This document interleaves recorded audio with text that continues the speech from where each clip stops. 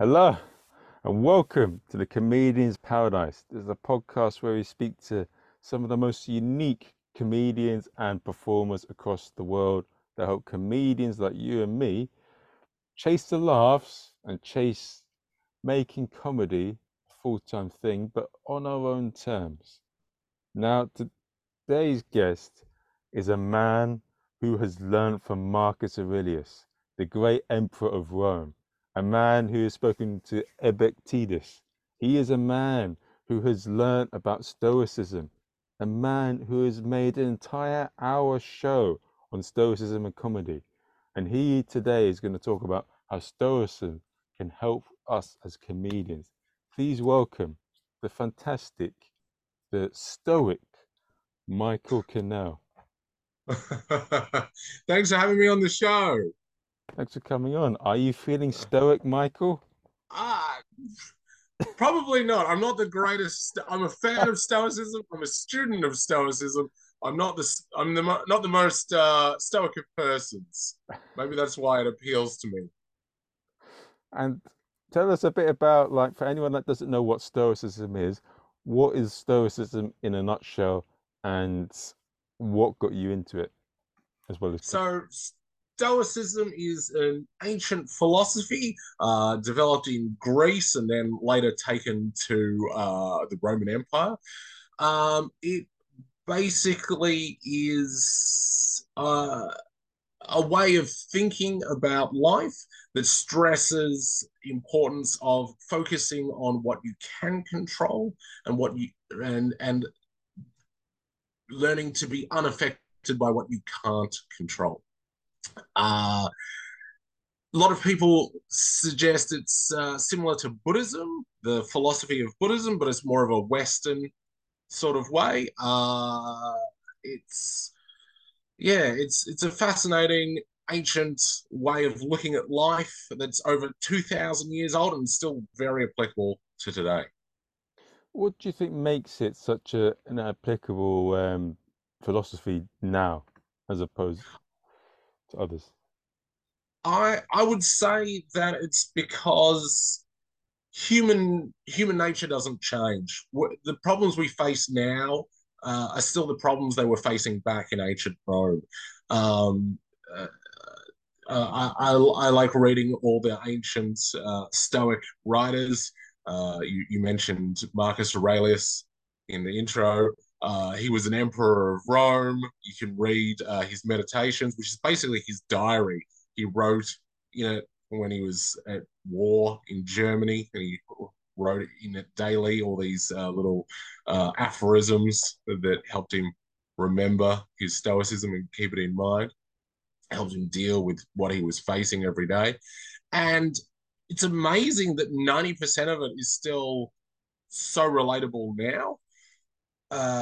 Like a few of it, the few bits that aren't are really interesting. He has sections where he's like, be kind to your slaves. Don't get taken in by fortune tellers reading the organs of slain birds and whatnot. But aside from that, it's all about dealing with people who are rude, not letting jealousy get to you, focusing and becoming your best self. And these are sort of things that everyone deals with. Hmm. It is a great thing. I mean, it's something that I want to also get into as well. And I feel like meditation and that are two things that I really want to study a lot more. However, one of the things that I came across maybe about a year and a bit ago, there was this mad Thai woman who claimed to meditate for 4 years. No, not 4 years. That's I mean like 4 hours a day, and All like, right. I but I she was going to was a bit she wasn't in any way sort of stoic or calm at all. Like sometimes when I come across people that do meditations and all that, they ain't what they claim, and I found that it's I don't know. I feel that sometimes stoicism and meditation gets a bit of a bad rap, and some of the people that claim to be this spiritual or something aren't. But I think a lot of people I know that do it well are quite calm and relaxed with it. I can't say I'm much of a meditator myself. Um, but I think that's why Stoicism appeals to me. A lot of people have I mentioned before, people have mentioned that Stoic philosophy is kind of like Buddhist philosophy. But when I was a kid, I was interested in you know reading a lot of different philosophies, looking at ways to look at the world, and I read a lot about Zen. And Zen's all that sort of meditation, emptying the mind, turning off thought. That's the sort of approach and sounds nice, but I've always struggled to do it. And I found it very hard. Think of nothing. How do you think of? I don't know. I've never been able to do that. And when I got older and I stumbled across Stoicism, that really appealed to me because it's trying to achieve the same things in life, which is a tranquility, eudaimonia, the Stoics say, a happy flourishing of life. And it's trying to achieve that, but through logical thought. So it's a more Western way of thinking, which resonates more to me. Hmm. It's Maybe it'd appeal to you. Maybe you should have a read of that. Maybe try less of the meditation, less standing around that. Maybe read some of the Enchiridion, which I found really useful. I also found a lot of CBT. I don't know if you know the work of Albert Ellis. He was a therapist who, in I believe it was the 50s, he read a lot of the Stoics and he developed cognitive behavioral therapy, which basically is like a more secular, modernized form of Stoicism. But it's the same sort of thing. It's trying to achieve peace and happiness within yourself through logically looking at your problems. yeah, and not being too wishy-washy. Yeah, yeah, yeah. I think that's a big appeal to Stoicism, the practicality of It, what's when you tell people that you're studying, you're big into stoicism, do you get funny reactions from people? Do people take the piss a little bit or roast you a bit? it. Sometimes, my wife certainly does. Uh, it's it's very awkward having um, filmed and written an entire show about Stoicism. Because then, whenever I get upset or annoyed or disgruntled about anything at home, my wife is like, "Didn't you do an entire show about how you shouldn't get upset about things, how you shouldn't sweat the small stuff?" And then I'm like, yeah. This is why I always say whenever someone introduces me, they're like, oh, he's a stoic or he's in. I'm like, no, no, no. I'm a student of stoicism. I'm working on it. I'm trying to improve. I'm certainly not a master by any means. Have you come across anyone who you feel is a stoic master in person? Ooh, oh, I don't know. I think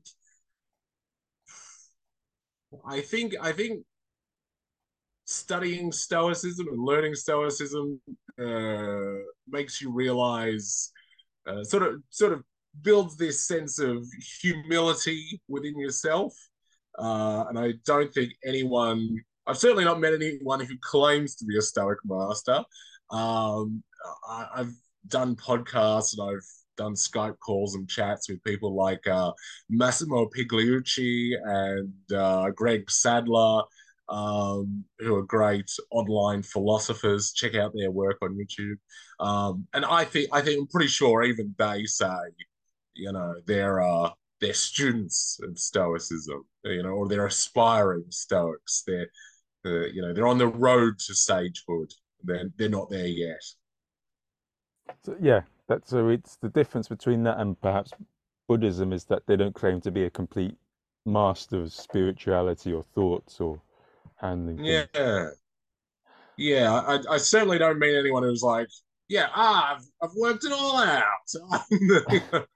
I suppose that's what makes the difference between a philosophy and a cult, right? If Yes, something. Like, I've worked it all out. You need to sign up to my course. Uh, Send me money. Like a life coach thing. Yeah, yeah, absolutely. What? How did so since you did what's a can I ask a little what's a cheeky little tip that you do when applying stoicism to like your morning or like when things get a bit awry? How do you get like a piece of paper, you write stuff down, or do you sing to yourself with stoicism? What I don't know, but everyone's different. But what do you do? How do you apply stoic philosophy when you're in I difficult moments or for probably your morning? I probably should do that sort of stuff. Uh, when you learn about CBT, they always have worksheets and stuff you have to work out.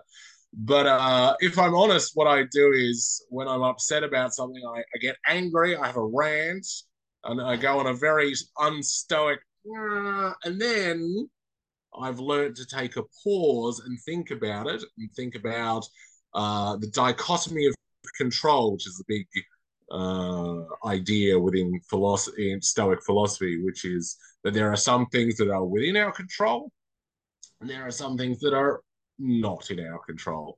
And the things that are in your control, basically, it's your thoughts and how you react to things, not so much everything else. And so once I start thinking about that, I go, okay, what can I do? How can I change the way I look at things to change the way I feel about things? And then I'm a bit better. So I think I get there eventually, and I like to think I'm improving and I'm getting better at you know taking getting to that point where I pause and think about the dichotomy. Uh, but it's certainly not instant. Hmm. One of the things I've found with Stoicism, there's a lot of philosophers on it. Like you got obviously Marcus Aurelius, who's a big famous one. You got Epictetus. You've got, as you mentioned, modern ones like Greg Sadler and what was the other guy you mentioned? Sorry, I've forgotten him. Uh, Massimo Pigliucci. Yeah, but there's a lot of there's so many different philosophers. Sort of how do you sort of compress it into the things that are relevant to you with all the philosophers? I think the great thing about Stoicism is it's a practical philosophy. It's constantly changing. What it I'm like all sort of philosophies, movements, interests. There are people who are like, traditional Stoicism. I want to follow it this way, like they would have done in ancient Rome. There are people who are like, no, we've got to update it. I'm like, if it works for you, that's what you should do, right? Read a lot of it, take what works. If there's stuff that doesn't work, don't do that. I'm a big fan of Marcus Aurelius's writings. He was a very insightful thinker. He also, sent Christians to the Colosseum and he invaded Germany. So I'm not going to do any of those things anytime soon. Not yet, but there's still time. No, not yet. Who knows? Who knows what the future will bring? It's now, how do you sort of when you did the hour show, what was the reception from it in Australia? It was very positive. I spent quite a lot of time writing it, and then I performed it at Melbourne Comedy Festival.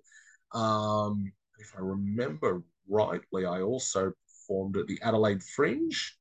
And then I was performing bits and pieces of it at comedy clubs around Melbourne, Sydney, Brisbane for a while.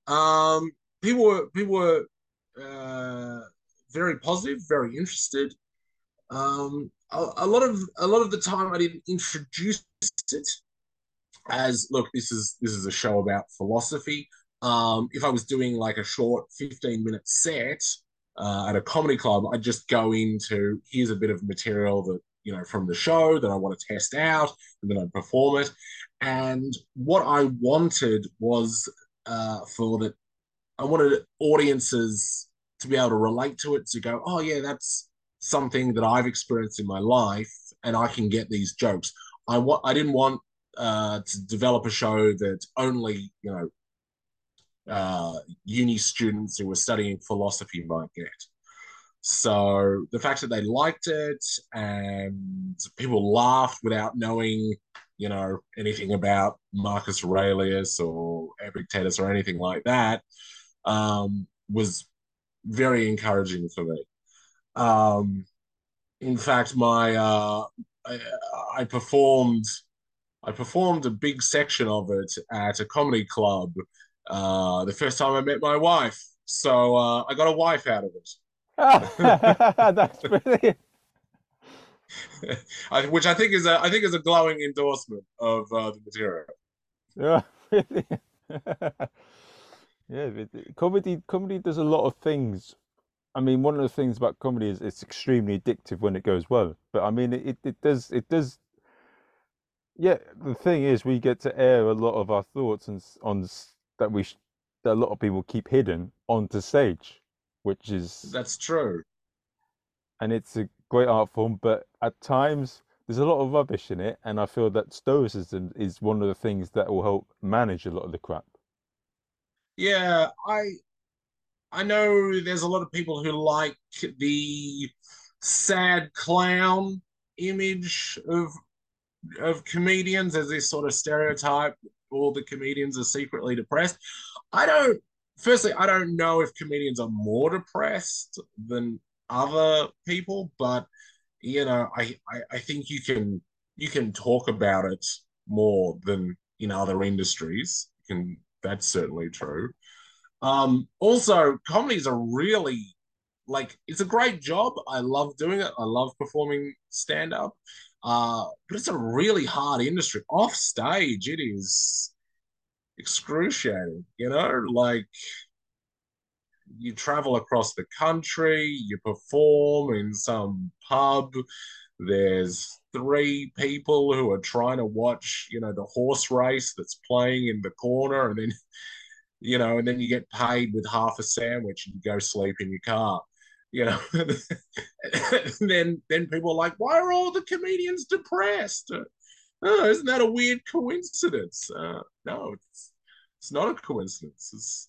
That's like saying, isn't it weird how all these coal miners have black lung? And isn't it weird how all these people with black lung get into coal mining? No, it doesn't work that way. It's you become a comedian, then you become depressed. I think sometimes. Yeah, yes, So because I the think pay is so bad. Yes, I think that. yeah, Yeah, you're right. You're right. the pay's bad. There's constant travel. You're away from family, friends. It's very lonely. You're very isolated a lot of the time. Yeah, I think having some sort of framework, some way to look at life, yeah, a philosophy to approach things when things get tough can definitely come in handy. Yeah, I think that too. It's definitely and we are very. It seems that yeah, it's a funny old industry in that there isn't as much. I don't know what it's like in Australia, but in the UK, there is equity which helps actors and performers. But I feel that comedy is something that is doesn't really have. It's not as regulated as other industries. Yeah, and Australia is very much the same. We have the MEAA, the which is like the Actors and Entertainers Guild, and I think comedians can join, but most comedians don't because I believe they don't really do it. Like you know, you go on their website and they're like, yeah, when you're filming a scene, we'll make sure you can get breaks and, here you can get reimbursed for auditions or something like that. There's very little, they're not focused on comedy as an industry. And I mean, it's exciting. I have friends who are, actors and musicians, and I see the world they work in. And it's interesting that they can get, grants, funding, that sort of stuff. But that also means their industry is shaped by that. So, you know, yeah, I remember in way back in 2001. It was the centennial of Australia's founding. Australia had been a country for 100 years, and then suddenly you saw all these plays come out about the the first prime minister, Edmund Burke, the first prime minister of Australia, and all this. Why? Because there was a lot of funding around that year because it was the right year for it. And I don't know what the funding drive is now, but I'm sure there'll be all these shows all around the same theme because the funding's out there for it.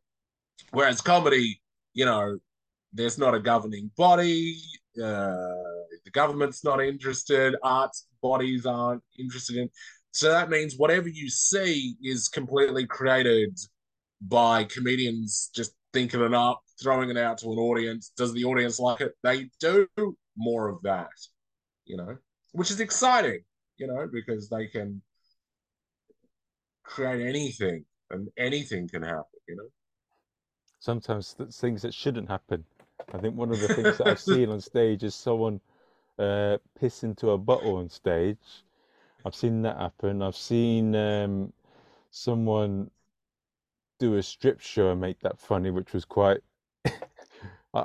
There's all sorts of goes on as comedy. Whatever, especially yeah, you never know what's going to happen in comedy. That's true. That's the excitement of it, right? You don't know what the audience are going to do as well. Oh, That's true. That's true.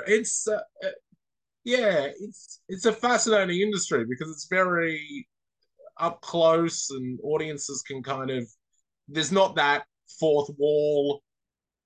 You can just sort of reach out and make anything happen. And I suppose that's the thrill. I certainly learned when I was starting out, I had to learn that. I was a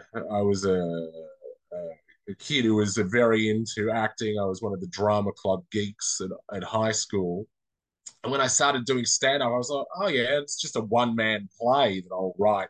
And I had to learn that what people want, even though it's very prepared and it's very rehearsed, people, when they come to a comedy show, they don't want to think it's an illusion. You're on stage and you have to try and make it seem like, hey, he's just making it up off the top of his head. Anything could happen. And the best shows are when comedians can improvise a bit, throw something out. You know, yeah, it's that's that live excitement. This is again why Zoom gigs, during the pandemic, we had all these Zoom gigs and they just didn't catch on because it's too removed. You lose that magic. yeah, I really enjoy that. I enjoy the more than anything else is the bit where you interact with the crowd and then you just say something and they say something completely absurd or you get some really funny stories out of people. That I enjoy more than anything else when I'm on stage. Yeah, it can be really magic. And I love seeing, I do a little crowd work from time to time, and I like to think I've got better at it over the years, but not the greatest. But I always love when I go somewhere and I see some guys who are just bam, bam, bam, bam, just riffing off the crowd, you know, take some story, blend it into something else. It's amazing. It's there's a few comics where the entire act is just crowd work. I Mm, know Ben Vandervelde did an hour show based on crowd work, and then there was there's two comics called Russell Hicks and Patrick Monahan in the UK who all they do mostly is crowd work, and it's absolutely brilliant. Like really? Russell Hicks went on the Comedy Store Gong Show, where do you have gong shows in Australia? We have gong shows. Yeah. Okay. He went on and the Comedy Store Gong Show is notorious, and all he did was riff Mm, the crowd and take the piss out of them, and he conquered it. wow. It was absolutely incredible. And I spoke to an American comic, and he says that some comics shit on comics who just do crowd work, whilst he sees that as something as being really amazing. He's more interested in that than just comics that just do material. And I think there's sort of two Yeah. boats to that. It's certainly a skill. It's a great skill to have. when you're a comedian, you never know what you're going to be hit with. When a heckler comes out, it's good to be able to come out back with something, or something weird happens in a gig. You be able to throw out some crowd work. It also, like, when you do small crowds, it's good to get them on side. If you just like bam bam material, it's just too much. Um, but I think it's amazing when people can do it well. It's great. It's one of the things I found that so my sort of comedy is I do wacky things on stage and I expect it to go one way, but it goes the other way. Right, So I do right, magic tricks and they fail and that gets the big laugh. And a lot of people can't tell whether I do the tricks deliberately wrong or they are actually wrong. And right. I won't reveal what combination of it is true and what combination of it is false, but it's that's what I do to get a laugh. And one thing I have found that when you're doing a new material night and you're trying to test some stuff out and it's only comics, they don't like that sort of thing. But when it comes to if there's audiences, they don't they like it and they're part of it and they enjoy it when I do that. That's what I found when I'm developing new material. That's definitely true. You know, comedians have a different sense of what they like and what audiences like, which is weird. I recently I learned to juggle in high school, and I spent a lot of time juggling through high school. And then when I started moving away from that and getting into comedy, and then I only did comedy. And over the last, I don't know, 3 or 4 years, I thought, oh, I wonder what would happen if I mixed the two together. And audiences loved it. And I know comedians like it as well. But for me, before I ever did it, I always thought, oh no, I just want to be just a comedian, just a pure stand-up. But audiences don't have that. They don't have that line. They don't have that. They're not. Oh, they love anything, right? When comedians see someone, bring out some juggling balls or that, they're like, oh, he's a prop act or he's a variety act. Audiences don't think that. They just want funny, I'm sure it's the same with your magic tricks. The audiences are like, this is hilarious. This is great. Yeah, that's what I found. It's and I had a funny situation a while ago. I don't know what you think of this, but I play Zorro on stage. That's the new thing that I've developed. It's a bit daft because Zorro, yeah, I'm an Oriental guy pretending to be Zorro, putting on like the like accent and the costume. Yes, yes, I with the play the that. mask and Yeah, the yeah, yeah. sword. The Okay, audience is like that because they can tell obviously this is a bad impression of him, and I look right. daft in it, and I put on the voice and I say, "Hello, senorita, my name is Zorro. Hello." But comedians don't like it, and I've performed in front of Spanish, Mexican audiences, all of that, and they find it daft and funny because I do it so Right. badly. But Yeah. I found one thing I found really strange is that I've been called racist by other comics performing it, not by the audience, but by comics, and I found that strange because the people if it is offensive, that should be offended by it, haven't said anything, but people that have no reason to say this and that about it are offended by it, which I don't make any sense. I mean, they say that that is a white man's favorite hobby now, to be offending on other people's behalf. I don't know, but well, yeah, people getting I, offended on other people's behalf is one of the things that I've never quite got. mm, it is a weird thing when people get upset about. They're like, oh, that would be offensive to someone else. They've thought it through, and I haven't had that a lot, but I have had it once or twice. People come up, and usually they've been drinking a lot, and they've like I don't want to say I don't want to say straight out, look, you go home, you've had too many, uh, but yeah, sometimes I'm like, you haven't quite listened, and often it's an audience of 50, 100 people, one person comes up and says, "Oh, that wasn't right." You're like, well, what about the other 99 people who were in the crowd? You didn't notice that none of them were getting upset? You don't think maybe you got it wrong? Maybe you were texting or something and you half heard what I was saying. Um, I, I don't Yeah. know. I did a routine ages ago. Um, I have a day job where I'm a kids entertainer, and I was doing a routine about how I performed in a hospital for sick kids. And some lady came up after the show and she was like, "You were making fun of those kids. Why were you mocking sick children?" I was like, "Whoa, I don't, whoa." Like, one, no, I wasn't. You've not listened to what my material was. Two, you didn't notice that no one else thought I was mocking sick. What did you think?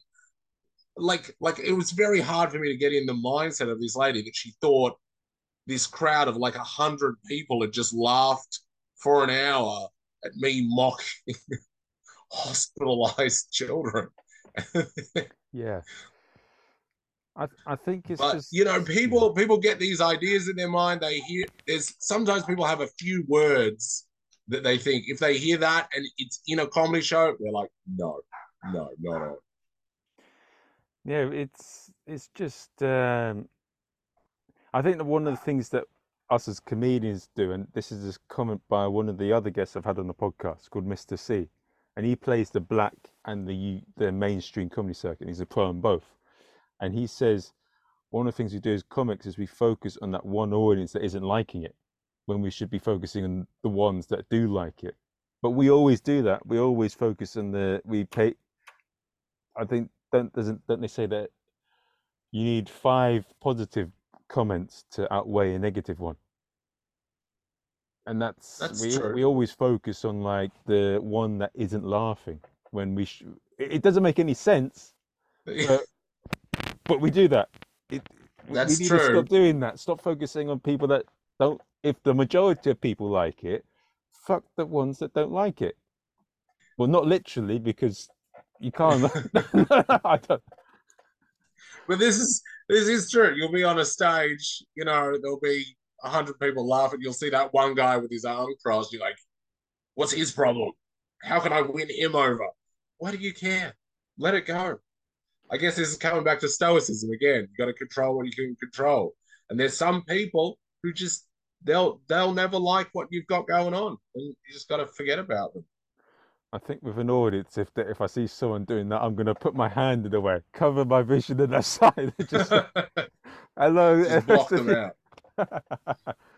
Ah, When I started out, it's interesting the way comedy has changed over the years. When I started out, I was very much, and I still pride myself on this idea of being able to perform for any audience and being very much more like I want to be able to, maybe not all audiences all the time, but as best I can, do a good show and make most people laugh in a wide variety of situations. But nowadays, we've got the internet, we've got YouTube. If you've got a really weird, alternative, strange act, and you know, you can go out there and you can find your people and find your tribe, build it up, and you can have a career. that seems to be a lot of what's going on at the moment. I mean, you have people like Jerry Sadowitz, who's do you know of him, Jerry Sadowitz? I know of Jared Sadowitz, yeah. He's bloody brutal, and when I watched him, I did not really like it. But he has his audience. He says the most brutal, non-apologetic things, and there were people fighting in the audience, which I found funny. But he has his Yeah. audience. There's people that like what he does, and there's not really much you can do about it. Yeah. The internet's really made having a career much more small and focused. You don't need back in the I don't know.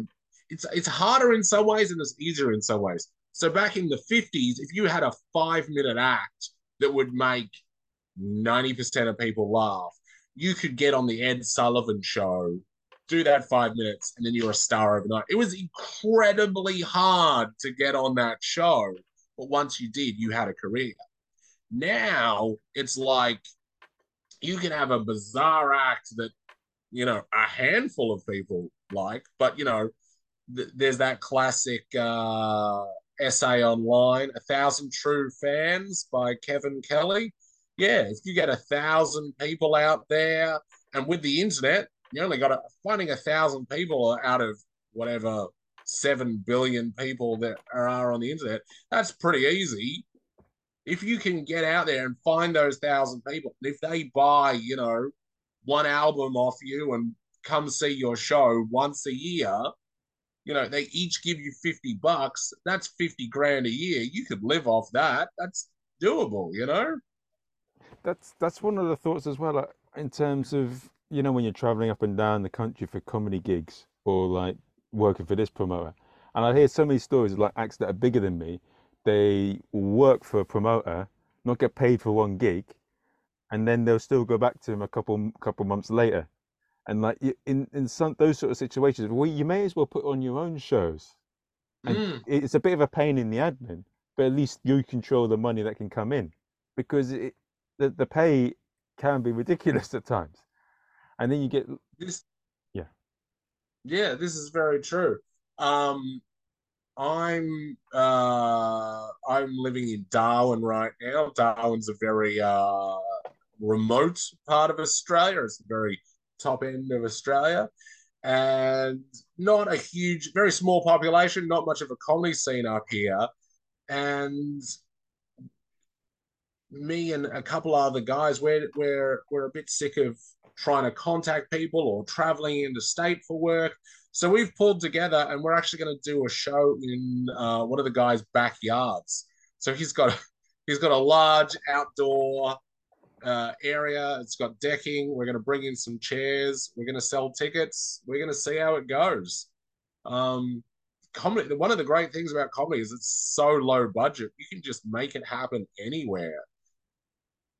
and it does seem that when you're putting on the show in comedy, people like it because they want to laugh. It's already a product that people. It's not like what's a product that a lot of people that's quite niche and people aren't likely to go out for. I don't know. It's not like an umbrella shop where or what's yeah Was maybe like interpretive dance or yeah. classical music.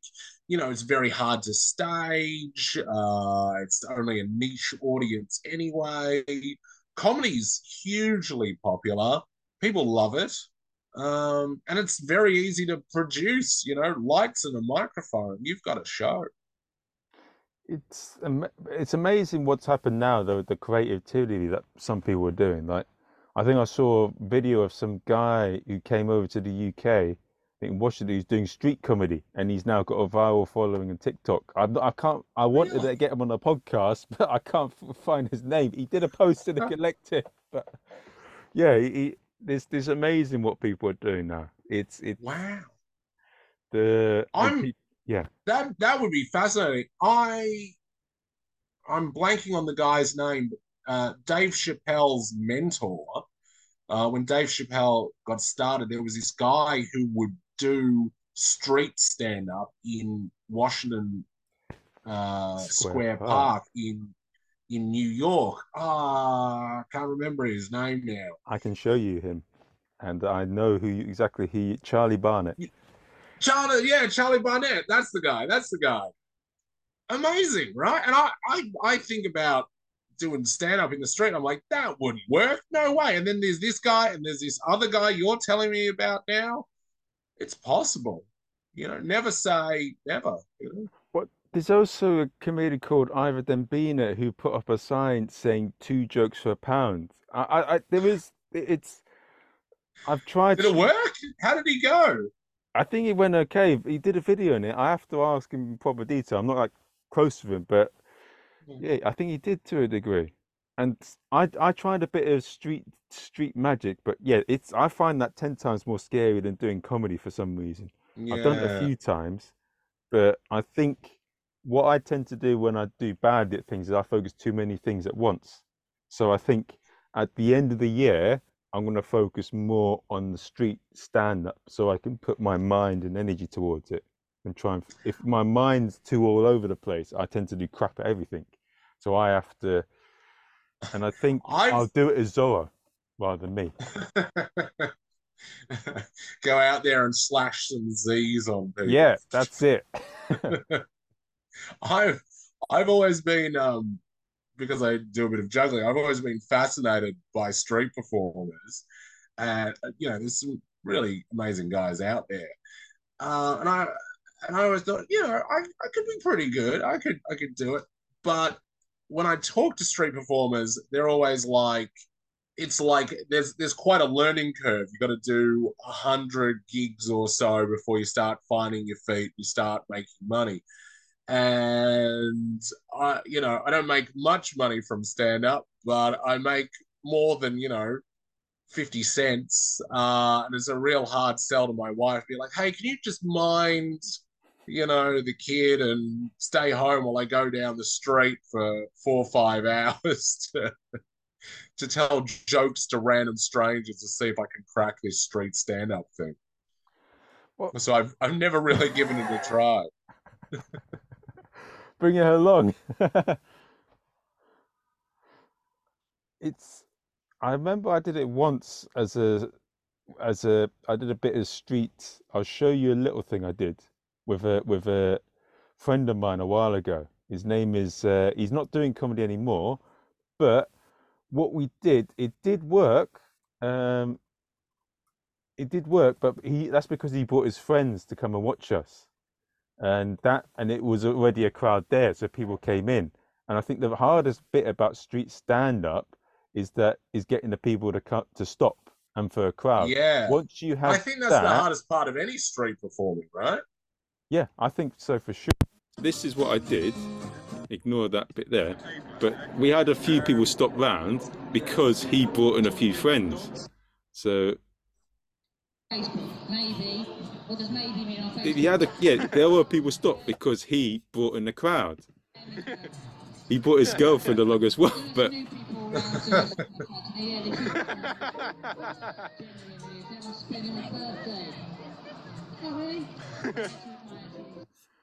but most the thing is when I mentioned street comedy, that a lot of comedians they get scared and they don't want to do it and they completely avoid it. But if it's not, I mean, there's always a chance you get hit when you're on stage in a regular club. So what's the It's true. You know, you might as well give it a try. And if you're going out and doing some terrible open mic nights, you might as well do a terrible open mic to the people on the train on the way home. What do you got to lose? I, there was a couple of comics that did it a while ago, and it was quite funny. It worked quite well, but I remember the Melbourne Comedy Festival did a couple of publicity stunts where they got some people on the train with like a portable microphone to tell. Did not work. It was very the comedians who involved told me it was brutally unpleasant. But you know, this is the exciting thing about comedy is because it's not regulated, it's not controlled. You can try these experiments, and sometimes they fail and it doesn't work. But sometimes people bring out new things and it goes great. And we've got a new form of comedy now. yeah, what like TikTok comics. Could be the next big thing. Who knows? Yeah, we could start a trend. Now, one of the things I want to ask you, like towards the end of the podcast, is like, what what do you think how has comedy shaped you as like a comedian and as a person, and how has it helped you? And what do you see happening in 20 years in comedy? How do you think it will change? I think comedy has helped me in life by realizing that everything can be a source of laughter. If you There's always a joke in everything, even if it's the darkest joke ever, and you just got to find it. So whatever you're going through, they say comedy is tragedy plus time. That's the cliche. Maybe you just try and cut down that time as much as possible. And, it's up to you how long that time is. Just try and cut it down. So I try and do that. I try and, whatever I'm going through, whatever I'm having a hard time, I think to myself, what's the funny in this? How can I turn this into material? And even if I never do it on stage, even if it makes me laugh a bit, it makes it easier for me to deal with it. So that's good. Where comedy is going in the future, I don't know. It's really hard to predict. I couldn't have imagined comedy would be where it is today. I worked very hard to have a very people say, I have a broad appeal, and I'm very proud of that. I worked very hard for that. But I realize now in 2023 that's not as necessary as it was in the past. Um, I think maybe there's a huge glut of comedians, a lot of comedy industry. Certainly, Melbourne and Sydney have many more comedians than there are spots. So I think whenever industries go like that, you start getting people specializing. So maybe I'm sort of doing that sort of stuff. So, I wrote this show about philosophy. Maybe I'm not the greatest, most famous comedian, but if you're looking for a comedian with material about stoicism, I'm the only game in town. So I think probably more of that, more comedians specializing in a topic, a something. So every comedian maybe in the future will have, you know, their thing. They'll be the I don't know, the philosophy comedian, the laundromat comedian, the classic car comedian. Then you'll, go around do classic car shows and I don't know, but something like Oh, sorry. that. Yeah, that's true. That's a good bit of things. And Could be.